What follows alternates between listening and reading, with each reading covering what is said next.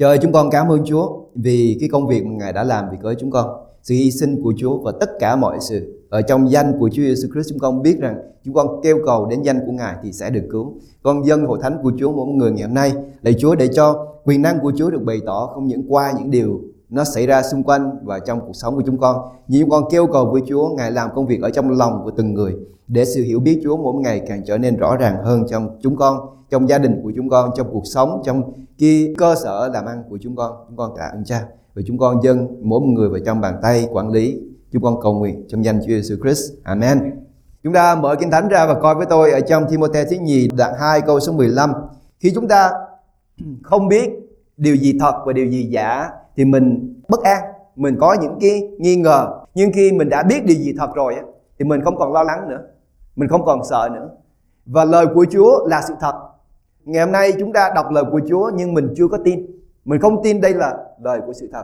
Bởi vì không có Thánh Linh thì sẽ không cho phép mình có khả năng để tin. Lời của Chúa phải đọc và phải có Thánh Linh và phải có đức tin thì mình mới tin được. Và nếu mình không có đức tin mà mình không tin được thì mình ngồi bên cạnh một người, họ đọc lời của Chúa và họ nhận lấy và cuộc sống của họ được thay đổi và họ có được cái niềm tin vững chắc. Nhưng mà mình đọc thì mình lại thấy không những mình vẫn còn nghi ngờ, nhưng mình không có hưởng được những lời hứa ở trong lời của Chúa hứa cho chúng ta.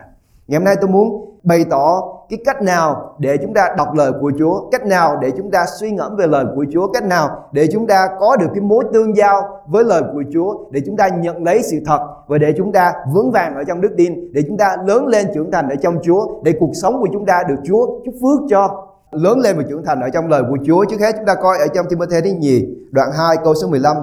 Hãy chuyên tâm cho được đẹp lòng Đức Chúa Trời, như người làm công không chỗ trách được, lấy lòng ngay-thẳng giảng dạy lời của lẽ thật. Tôi muốn chúng ta coi cái phần đầu, hãy chuyên tâm cho được đẹp lòng Đức Chúa Trời. Mình thấy rằng cái đức tin của chúng ta, tin Chúa và Chúa cứu chúng ta, điều này không phải bởi cái công việc mà chúng ta làm. Chúng ta được cứu bởi đức tin qua ân điển của Chúa. Có nghĩa là chúng ta tin Chúa bởi vì Chúa ban chúng ta ân điển, và qua ân điển đó chúng ta tin Chúa. Điều đó là điều mà Đức Chúa Trời làm. Nhưng Chúa được đẹp lòng khi chúng ta làm điều gì? Cái cuộc sống của chúng ta, mình vui khi mình biết có người khác vui về mình. Con cái của mình nó vui bởi vì nó biết rằng mình tự hào về nó. Mình thấy nó trưởng thành thì trong cái sự suy nghĩ của nó, qua cái cách cư xử của mình, nó biết rằng nó được lòng của mình. Vậy làm sao để mình được lòng của Đức Chúa Trời? Ở chỗ nào ở trong Kinh Thánh cho chúng ta thấy rằng Đức Chúa Trời lấy làm đẹp lòng cái cuộc sống của chúng ta? Hãy chuyên tâm cho đẹp lòng Đức Chúa Trời. Chuyên tâm cái gì? Chuyên tâm như thế nào để chúng ta đẹp lòng Đức Chúa Trời? Khi chúng ta làm cho người khác vui thì mình đã thấy vui rồi, mình thấy thích rồi, đúng không? Nếu chúng ta làm cho Đức Chúa Trời vui thì đây là sự hạnh phúc. Khi chúng ta làm cho Đức Chúa Trời vui, đây là sự hạnh phúc. Và Chúa nói với chúng ta rất rõ làm cách nào để chúng ta có thể làm cho Đức Chúa Trời vui. Hãy chuyên tâm cho được đẹp lòng Đức Chúa Trời. Cái chữ chuyên tâm này có 3 định nghĩa. Cái định nghĩa thứ nhất là nhanh. Khi Chúa Giêsu Christ sanh ra và Chúa sống 30 năm trong cái cuộc đời của Chúa trước khi Chúa bước vào trong chức vụ, mình thấy trong lời của Chúa viết về cái tiểu sử của Chúa rất ngắn. Tại sao viết tiểu sử của Chúa rất ngắn? Bởi vì Chúa Giêsu không làm nhiều việc. Chúa Giêsu chỉ làm một số công việc, và số những cái công việc mà Chúa Giêsu làm nhỏ và nó ít và nó không có nhiều để chúng ta nhìn thấy. Và cái công việc của Chúa làm là đi đến cây thập tự. Cái công việc của Chúa làm là làm đẹp lòng Đức Chúa Cha. Công việc của Chúa làm là giảng tin lành. Công việc của Chúa làm là dạy cho môn đồ. Công việc của Chúa làm là làm thi hành tất cả mọi sự mà Đức Chúa Cha giao phó cho Ngài. Vì vậy chúng ta không thấy cái cuộc đời của một người làm công việc này xong bỏ làm công việc kia, xong bỏ làm công việc khác, xong bỏ. Nếu chúng ta đọc cái tiểu sử của một người như vậy thì những sách viết về tiểu sử rất là nhiều. Nhưng mà cuộc đời của Chúa Giêsu rất là ngắn. Không phải là Chúa sống 30 năm đó là ngắn. Dĩ nhiên 30 năm của Chúa cũng giống như 30 năm của chúng ta. Nó rất là nhiều điều để viết. Nó ngắn là bởi vì Chúa không có làm nhiều công việc ngoài, hay là Chúa không làm công việc gì ngoài cái ý muốn của Đức Chúa Cha hết. Chúa chỉ làm những công việc mà giao cho Ngài. Nhưng tất cả mọi sự viết về Chúa Giêsu là viết về những công việc mà Ngài dạy dỗ. Những công việc mà trong 3 năm mà Chúa bắt đầu chức vụ của Chúa viết rất là nhiều. Bởi vì Chúa đụng tới rất là nhiều người. Chúa dạy dỗ rất là nhiều người. Nhưng cái cuộc đời của Chúa nó nhanh là bởi vì Chúa chỉ hướng về một cái mục tiêu và Chúa đi thôi. Khi Chúa Giêsu làm công việc của Chúa, Chúa làm xong và mình nhớ câu chuyện ở trong Kinh Thánh nói môn đồ của Chúa muốn ngồi lại ở tại đó bởi vì đoàn dân rất đông tới, và họ nói đoàn dân đông lắm Chúa ơi, mình ở lại đây và mình giảng cho họ. Thì Chúa Giêsu nói điều này: không, chúng ta cần phải đi đến những nơi khác nữa. Cái cuộc đời của Chúa Giêsu nó rất là nhanh, bởi vì Chúa chỉ có 30 năm ở trên đất này, và Chúa làm những công việc của Chúa nó nhanh chóng, nhưng Chúa làm rất cẩn thận. Không có công việc gì Chúa làm nó không cẩn thận hết. Ngày hôm nay mình làm nhiều công việc lắm, nhưng nếu chúng ta không làm cẩn thận thì không có công việc gì mình làm nó sẽ thành công hết. Cái gì nó cũng vụng về. Ví dụ như mình giỏi về nấu nướng, mình nấu rất là nhiều món, nhưng những cái món ăn của mình bởi vì mình không có siêng năng hay là chuyên cần để mà mình làm cho nó khéo thì không ai ăn đồ ăn của mình hết. Và mình nấu cho nhiều xong rồi cuối cùng để dư lại rất nhiều. Cái vấn đề làm nhanh không phải là để mình làm cho nó có nhiều thứ, nhưng mình làm nhanh có nghĩa là mình không làm nhiều thứ để mình làm cái công việc đó cho nó trọn vẹn. Và ở trong Roma đoạn 12 câu 11 viết như thế này: hãy siêng năng mà chớ làm biếng, phải có lòng sốt sắng, phải hầu việc Chúa. Sự nhanh chóng hay là cái công việc để chúng ta làm cho nó nhanh không phải để chúng ta làm cho nó bừa bãi, nhưng chúng ta chuyên cần và chúng ta chú ý và chúng ta siêng năng để làm một công việc đó thôi. Ngày hôm nay trong cái cuộc đời của chúng ta, mình bị chi phối rất nhiều. Và khi chúng ta bị chi phối đó thì cái công việc mình làm đáng lý ra nó chỉ đòi hỏi có 1 tiếng đồng hồ thôi, nhưng mình cũng làm cái công việc đó mà làm 3, 4, 5 tiếng đồng hồ vẫn chưa xong. Nó không phải là bởi vì mình không làm nhanh, nhưng bởi vì mình bị chi phối. Bởi vì mình không có chuyên tâm, mình không có chú ý. Bởi vì mình đang làm công việc này thì mình bị kéo làm cái công việc khác, mình bị kéo làm cái công việc khác, xong rồi cuối cùng cái bếp thì nó cháy, cái cửa xe thì nó mở, cái đèn thì nó không tắt, rồi con cái mình đi đâu không biết. Mình làm được nhiều việc lắm, và cuối ngày mình nghĩ thôi tôi làm nhiều việc lắm, nhưng mà cuối cùng không việc gì đi đến đâu hết. Tôi thà là mình làm một việc thôi, và mình làm công việc đó cho nó xong, cho nó trọn vẹn. Suy nghĩ về cái công việc mà chúng ta làm ở trong cái sự thờ phượng của chúng ta đây này, ở trong nhà của Chúa. Chủ nhật mình chỉ có 1 tiếng 30 phút để mình tới mình thờ phượng Chúa thôi. Cái công việc làm đó nó có trọn vẹn hay không? Từ đầu đến cuối nó có trọn vẹn không? Mình có bỏ hết cái sức lực, cái năng lực và cái suy nghĩ của chúng ta vào trong sự thờ phượng Chúa hay không? Hay là mình lèn àng? Có đứa nó hỏi tôi là tại sao ngày hôm qua tôi không có đi coi cái ca nhạc ở trên Auckland. Tôi trả lời rất là đơn giản thôi: tôi phải đi ngủ. Tại vì sáng nay tôi phải dậy sớm, tại vì tôi có nhà thờ, tại vì tôi cần phải làm công việc này, bởi vì công việc này là công việc duy nhất mà tôi cần phải làm cho nó trọn vẹn. Còn những công việc khác nó không cần thiết. Chúng ta khi mình bỏ bớt đi những cái công việc khác mình cần phải làm, hay là thật sự không có công việc gì mình cần phải làm hết, chỉ có một công việc mình cần phải làm thôi, chỉ có một công việc thiết thực thôi. Ma-thê thì lo nhiều việc lắm, nhưng cuối cùng không có cái công việc nào nó đáng giá hết. Cái công việc thiết thực nhất là công việc của Mary, ngồi đó nghe Chúa. Bà nhận lấy công việc đó và không ai lấy được của Mary hết. Chúng ta cũng vậy, mình bỏ bớt những công việc nó không cần thiết và mình chú trọng đến một công việc nó cần thiết nhất, mình làm xong cái công việc đó. Nếu không, mình bỏ đi rất nhiều thời gian nhưng mà không có việc gì nó sẽ đi đến đâu hết, và cuối cùng mình không làm được cái công việc mình cần phải làm. Nhanh, cái công việc để làm cho Chúa đẹp lòng là mình làm một cách nhanh chóng nhưng cẩn thận. Cái thứ hai, cẩn thận. Ở trong Giăng đoạn 1 câu 14 viết như thế này: ngôi lời đã trở nên xác thịt ở giữa chúng ta, đầy ơn lẽ thật. Chúng ta đã ngắm xem sự vinh hiển của Ngài, thật như vinh hiển của con một đến từ nơi Cha. Chúa Giêsu Christ không những Ngài làm nhanh cái công việc của Chúa giao phó cho Ngài làm, nhưng Chúa làm rất cẩn thận. Bởi vì Chúa chính là cái ngôi lời của Đức Chúa Cha. Cái ngôi lời này đã được hiện thân ở trong xác thịt này để bày tỏ chúng ta lời của Chúa ở trong xác thịt con người, cái hình dạng giống như Chúa Giêsu Christ. Khi chúng ta cẩn thận làm, có nghĩa là lời của Chúa, khi lời của Chúa đã được giao chúng ta, mình thi hành lời của Chúa giống như lời của Chúa đang hiện thân ở tại nơi đây. Đó là cách mà chúng ta cần phải nắm lấy hay là thi hành lời của Chúa là như vậy. Từng dấu, từng chữ mình chịu trách nhiệm, mình cần phải thi hành một cách trọn vẹn. Không phải mình làm cho nó qua loa, cho nó xong, mình cần phải cẩn thận để nắm lấy lời của Chúa. Con người của chúng ta có một cái máy.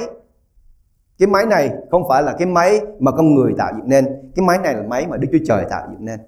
Cái máy này là cái bộ phận của cái óc của chúng ta. Cái bộ óc này Đức Chúa Trời đã tạo dựng nên nó có 3 phần.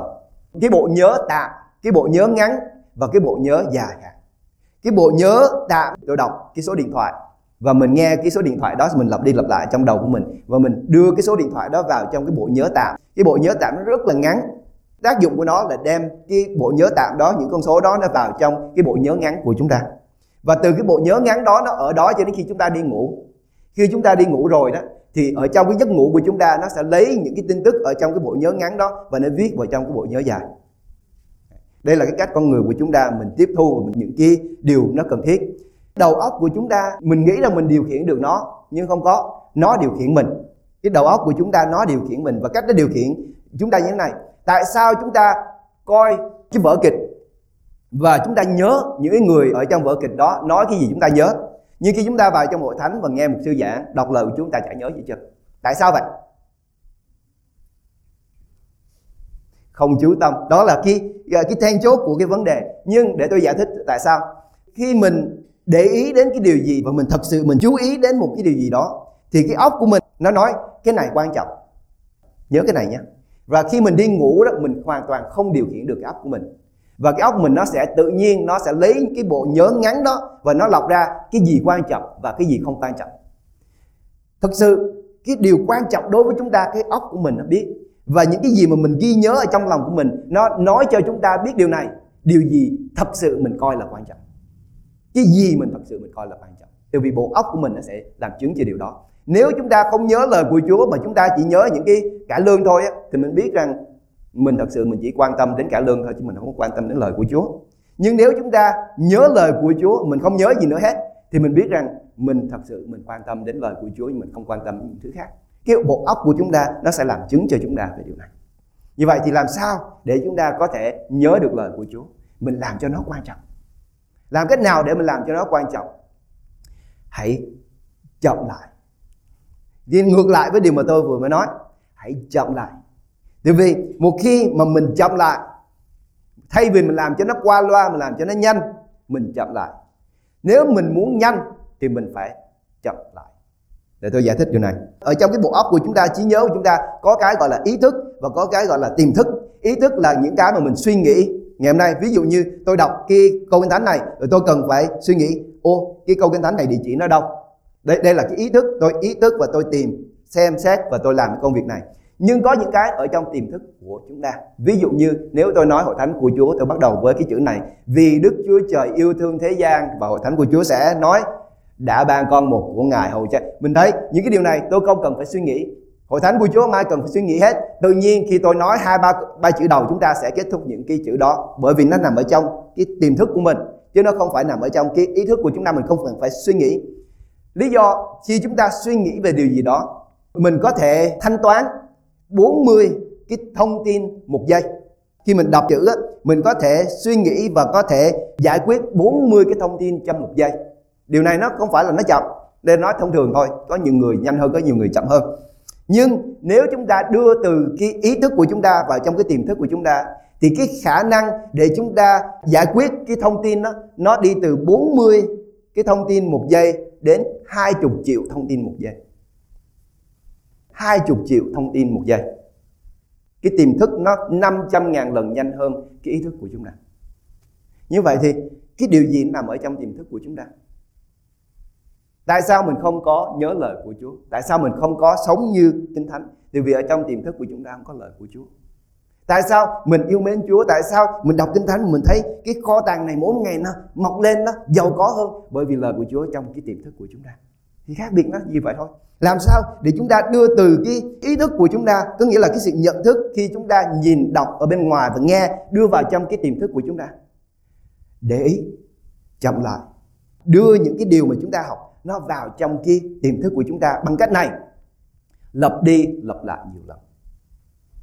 Mình gặp một người nào đó, mình biết cái người này rất quan trọng, mình cần phải nhớ cái tên người này, để khi mình gặp lại người đó, mình không có xấu hổ khi người ta nhớ tên mình không nhớ tên người ta, bởi vì cái người này quan trọng. Lặp đi lặp lại nhiều lần. Chỉ vậy thôi, nó đơn giản vậy đó. Chúa cho chúng ta cái cách mà đưa từ cái ý thức của chúng ta vào trong tiềm thức của chúng ta bằng cách chúng ta lặp đi lặp lại nhiều lần.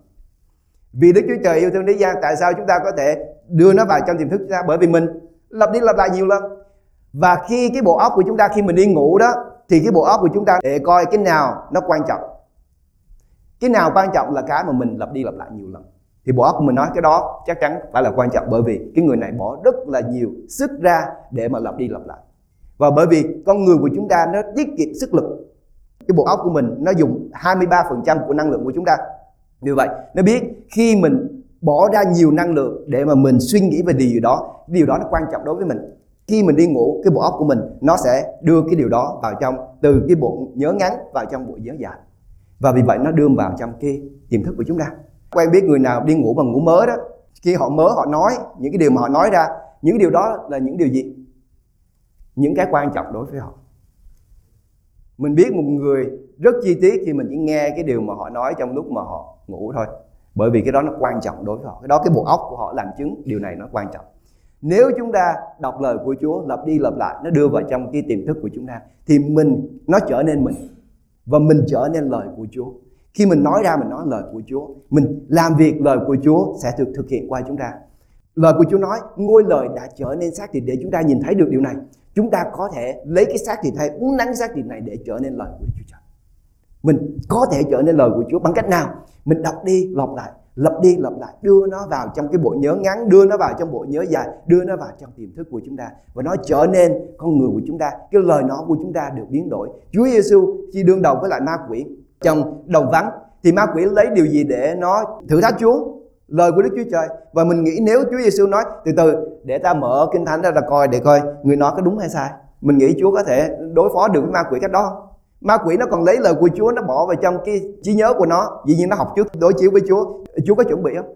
Chúa đã chuẩn bị rồi. Chúa biết cách đối phó với ma quỷ rồi.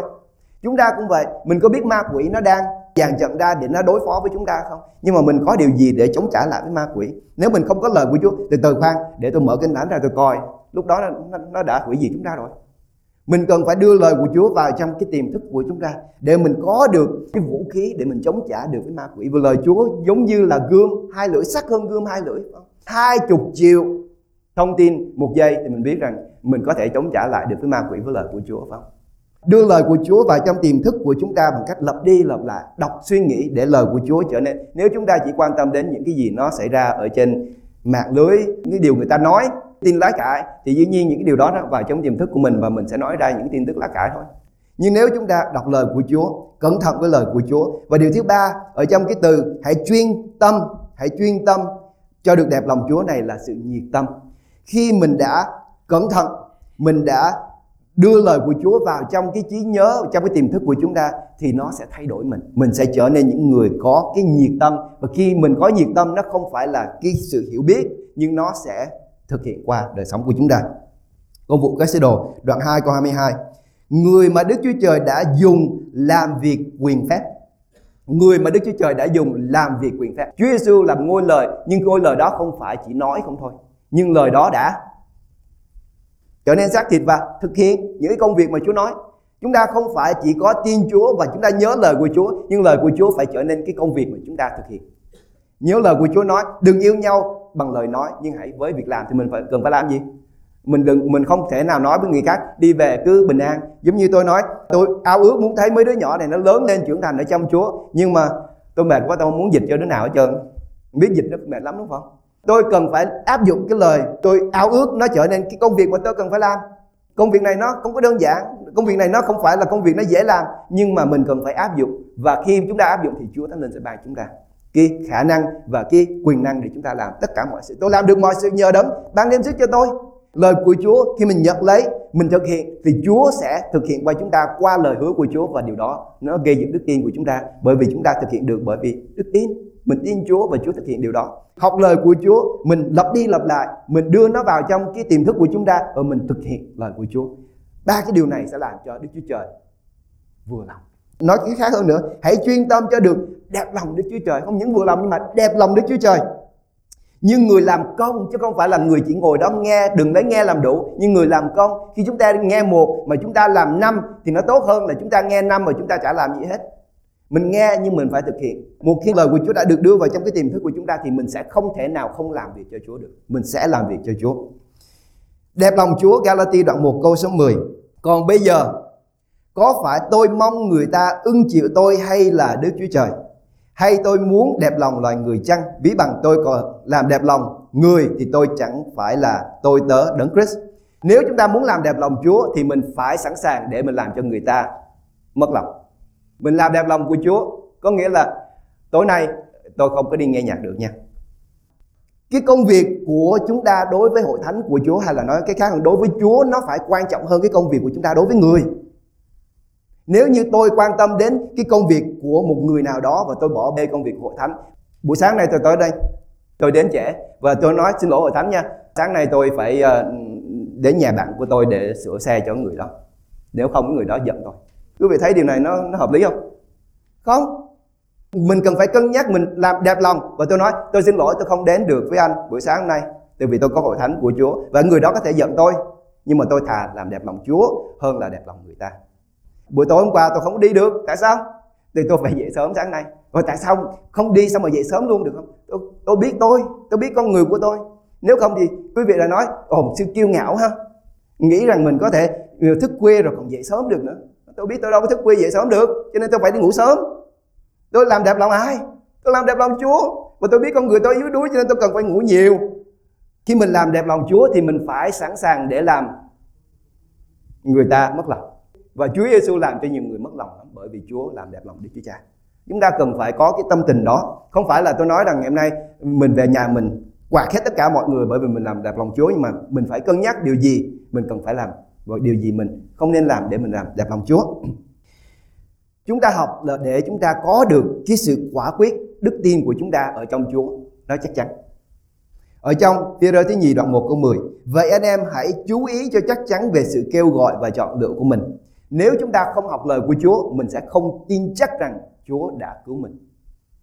Mình phải học lời của Chúa và lời của Chúa sẽ chứng minh Chúa đã cứu chúng ta. Mình tin điều đó, không phải mình tin một lần đủ, nhưng mình tin mỗi một ngày. Mỗi một ngày tôi thức dậy tôi phải nói Chúa cứu tôi. Vì đó là lời của Chúa. Con vẫn còn thấy lời của Chúa đọc, lời của Chúa chưa có thay đổi, cho nên con vẫn tin. Nhưng mình thay đổi đúng không? Ngày hôm qua mình tin nhưng ngày hôm nay mình có thể mình không tin nữa. Vì vậy cho nên mình phải đọc mỗi một ngày. Thứ hai, lời của Chúa đến, mình cần phải có sự mặc khải của Thánh Linh thì mình mới có thể nhận lấy lời của Chúa. Tôi có ngồi đó chung với một người khác, người đó đọc và người đó nhận lấy tất cả những lời hứa đến cho họ, và tôi đọc tôi chả nhận được gì hết. Sự khác biệt là gì? Thánh Linh có ở trên người đó và Thánh Linh không có ở trong tôi. Lời của Chúa viết như thế này, Cô-rinh-tô thứ nhì đoạn 3 câu 6. Và ấy là Ngài đã ban tài năng cho chúng tôi. Tài năng đó không phải là khả năng riêng của chúng ta có, giúp việc giao ước mới chẳng phải giao ước về chữ, bèn là giao ước về Thánh Linh, vì chữ làm cho chết mà Thánh Linh làm cho sống. Thánh Linh làm cho chữ này sống trong chúng ta. Vậy chúng ta cần phải có Thánh Linh. Làm thế nào chúng ta có Thánh Linh? Tin Chúa. Chúa nói rằng khi chúng ta tin Chúa thì Thánh Linh của Ngài sẽ đến với chúng ta. Điều thứ ba, lời của Chúa sẽ thánh hóa chúng ta. Ê-phê-sơ đoạn 5 câu 26 viết, để khiến cho hội nên thánh sau khi đã lấy nước rửa và dùng đạo làm cho hội tinh sạch. Lời của Chúa sẽ rửa đi những cái sự dơ bẩn của chúng ta. Có mấy đứa trong nhà tôi nói với nó là nó buổi sáng thức dậy á, nó cần phải làm giường. Tôi nói làm chi? Từ buổi tối leo lên giường rồi nó cũng dơ lại. Thì tôi nói với nó thì nó đâu cần phải đánh răng chi đâu. Nó cũng sẽ ăn rồi, nó cũng miệng nó cũng sẽ dơ lại. Rồi nó cũng đâu cần phải tắm chi đâu. Thì nó đi ra ngoài kia bụi bặm lên rồi nó cũng dơ lại. Đâu cần phải làm gì đâu, không cần phải ăn nữa. Thì ăn lần là đủ rồi. Không cần phải đi học nữa, học vài chữ rồi đã biết hết rồi. Đâu cần nữa đâu. Nó vô lý. Nhưng có nhiều người, Chủ nhật là ngày duy nhất mà mình đi tìm kiếm Chúa. Chủ nhật là ngày duy nhất mình mở Kinh Thánh và mình đọc. Chủ nhật là ngày duy nhất mà mình cầu nguyện với Chúa. Sao đủ? Không thể nào đủ được. Cái phòng của tôi, hồi xưa tôi sống rất là bẩn, nhưng bây giờ nó khá hơn chút xíu. Là ngày hôm nay tôi bước vào trong cái phòng của tôi, có một cái sợi tóc của người nào khác ngoài cái sợi tóc của tôi là tôi biết liền. Tại vì nó không có gì trong đó hết. Cái sàn nó không có gì trên cái sàn hết. Chỉ có một cái miếng chiếu để tôi nằm để ngủ thôi. Nhưng quý vị biết điều gì không? Khi mà tôi mở chăn chiếu ra và tôi gấp lại, tôi bỏ trong cái tủ á, tôi nhìn thấy có những con bọ đi xung quanh. Có hôm thì có kiến, có hôm thì có nhện, có hôm thì có những con gì tôi chưa từng thấy bao giờ. Tôi không biết nó đang bò trong nhà, trong giường của quý vị không biết. Nhưng nếu chúng ta không được cái lời của Chúa rửa lòng của mình không biết gì trong đó hết trơn. Mình cần phải mỗi một ngày được lời của Chúa thanh tẩy cái tấm lòng của chúng ta để mình nhận ra có những cái con gì nó nằm ở trong đó không. Chứ nhiều khi mình không có làm giường, mình không biết gì ở trong đó. Rồi sáng dậy mình thấy cái chỗ này nó nổi lên, cái chỗ kia nó sưng lên, rồi chỗ này nó ngứa, chỗ kia ngứa, mình không biết từ đâu ra hết trơn. Lời của Chúa, mình học lời của Chúa để có được sự cứu rỗi. Nhưng mà sự cứu rỗi đến là khi chúng ta tin Chúa, có phải không? Có sự tin, khi chúng ta tin Chúa chúng ta được cứu. Nhưng sự cứu rỗi của chúng ta đến khi chúng ta học lời của Chúa. Để tôi giải thích. Ở trong Ti-mô-thê nhất đoạn 4 câu 15 đến câu 16. Hãy săn sóc chuyên lo những việc đó, hầu cho thiên hạ thấy sự tấn tới của con. Hãy giữ chính mình con, và sự dạy dỗ của con phải bền đổ trong mọi sự đó. Vì làm như vậy thì con và kẻ nghe con sẽ được cứu. Chúng ta được cứu khi chúng ta làm công việc của Chúa. Không có nghĩa là Chúa cứu chúng ta bởi vì chúng ta làm việc, để cho thiên hạ nhìn thấy được và để thiên hạ được cứu. Tại sao chúng ta lại làm công việc của Chúa? Tại sao hội thánh của Chúa lại làm chứng ở đây? Để khích lệ, nâng đỡ, để giúp cho đức tin của chúng ta được trưởng thành. Cho nên công việc mà chúng ta làm, lời của Chúa vào trong đời sống, nó khích lệ chúng ta. Quý vị đến đây và quý vị nghe tôi giảng, và hôm nay tôi nói này, ngày mai tôi nói khác. Và quý vị nghe cái tiếng nói và cách trình bày lời của Chúa giống như là tôi không có tin, thì làm sao quý vị có thể tin được? Ở trong cái cuộc sống của tôi nó phải gắn liền với lời của Chúa. Tôi không cần phải nói nhiều, nhưng quý vị có thể nhìn cái cách, cái thái độ, cái cử chỉ của tôi, quý vị biết cái tấm lòng của tôi để ở đâu. Nếu trong đầu của tôi chỉ để ở trong những cái gì khác thôi thì nó sẽ bày tỏ ra. Tôi đứng trên này tôi chỉ nói về những cái chuyện gì ở ngoài đời, cái ông này, ông kia, cái chỗ này, chỗ kia, thì quý vị biết rằng tôi quan tâm đến cái điều gì rồi, phải không? Nhưng nếu tôi nói về lời của Chúa, nói về Chúa Giêsu, tôi chỉ có lời Kinh Thánh thôi thì quý vị biết. Và cái điều này nó khích lệ cho chúng ta, nâng đỡ và đưa chúng ta đến sự cứu rỗi cho những người nghe. Và cuối cùng, điều quan trọng nhất ở đây đó là cái sự thành tâm của chúng ta. Khi chúng ta biết sự thật, khi chúng ta biết được lẽ thật, thì chúng ta sẽ không nghi ngờ và chúng ta sẽ đi tới, chúng ta sẽ khai thác và chúng ta đi tới cái chân lý. Và ở trong Ti-mô-thê nhất đoạn 4 câu 6 viết: con giải tỏ các việc đó cho anh em, thì con sẽ nên kẻ giúp việc ngay lành của Chúa Giêsu Christ, được nuôi bởi lời của đức tin và đạo lý lành mà con đã theo. Chúng ta khi mình đọc lời của Chúa, mình học lời của Chúa, trách nhiệm của chúng ta là để chúng ta dạy cho những người xung quanh. Không phải là chúng ta chỉ cần phải nói thôi, nhưng mà cái hành vi cử chỉ của chúng ta sẽ nói rất lớn về cái niềm tin và cái sự theo đuổi của chúng ta với lẽ thật, bởi vì lẽ thật thay đổi chúng ta. Trách nhiệm của chúng ta không phải chỉ để cho mình không thôi, nhưng cái sự tin kính của chúng ta, một là làm chứng cho Chúa, hay là làm chứng nghịch lại với Chúa. Mình có thể trở nên người yêu mến Chúa, nhưng mình không làm gì hết. Mình có thể là người yêu mến lời của Chúa, nhưng cái công việc làm của chúng ta nó không phải bày tỏ điều đó. Nhưng chúng ta có thể trở nên người yêu mến Chúa, yêu mến lời của Chúa và thi hành lời của Chúa, và điều đó sẽ gây dựng cho những người xung quanh chúng ta, cho chúng ta gây dựng đức tin và trở nên những người trưởng thành ở trong Chúa. Chúng ta cùng đứng dậy trong Chúa, chúng ta đến với Chúa trong sự cầu nguyện. Chúng con dâng lên cho Chúa hội thánh của Chúa với mỗi một cái ao ước của mỗi người tại nơi đây, để mỗi ngày chúng con càng lớn lên trưởng thành ở trong Chúa, để tất cả những công việc chúng con làm ở trong Chúa, để chúng con có được cái sự hăng hái, chúng con có được cái năng lực cũng như cái tâm tình để chúng con thờ phượng Chúa, để chúng con làm công việc của Đức Chúa Trời một cách mạnh mẽ hơn nữa, hăng hái hơn nữa trong những ngày tới đây. Để cho lời của Chúa đi vào trong cái tiềm thức của mỗi chúng con, để chúng con nhớ lời của Chúa, để môi miệng và cử chỉ và hành vi của chúng con sẽ bày tỏ những điều đó ra. Cho hội thánh của Chúa là hội thánh sẽ được biết đến là hội thánh yêu mến lời của Chúa, hội thánh ghi nhớ lời của Chúa, hội thánh nhớ lời của Chúa và hội thánh thi hành lời của Chúa. Con cầu nguyện điều này trong danh Chúa Jesus Christ. Amen.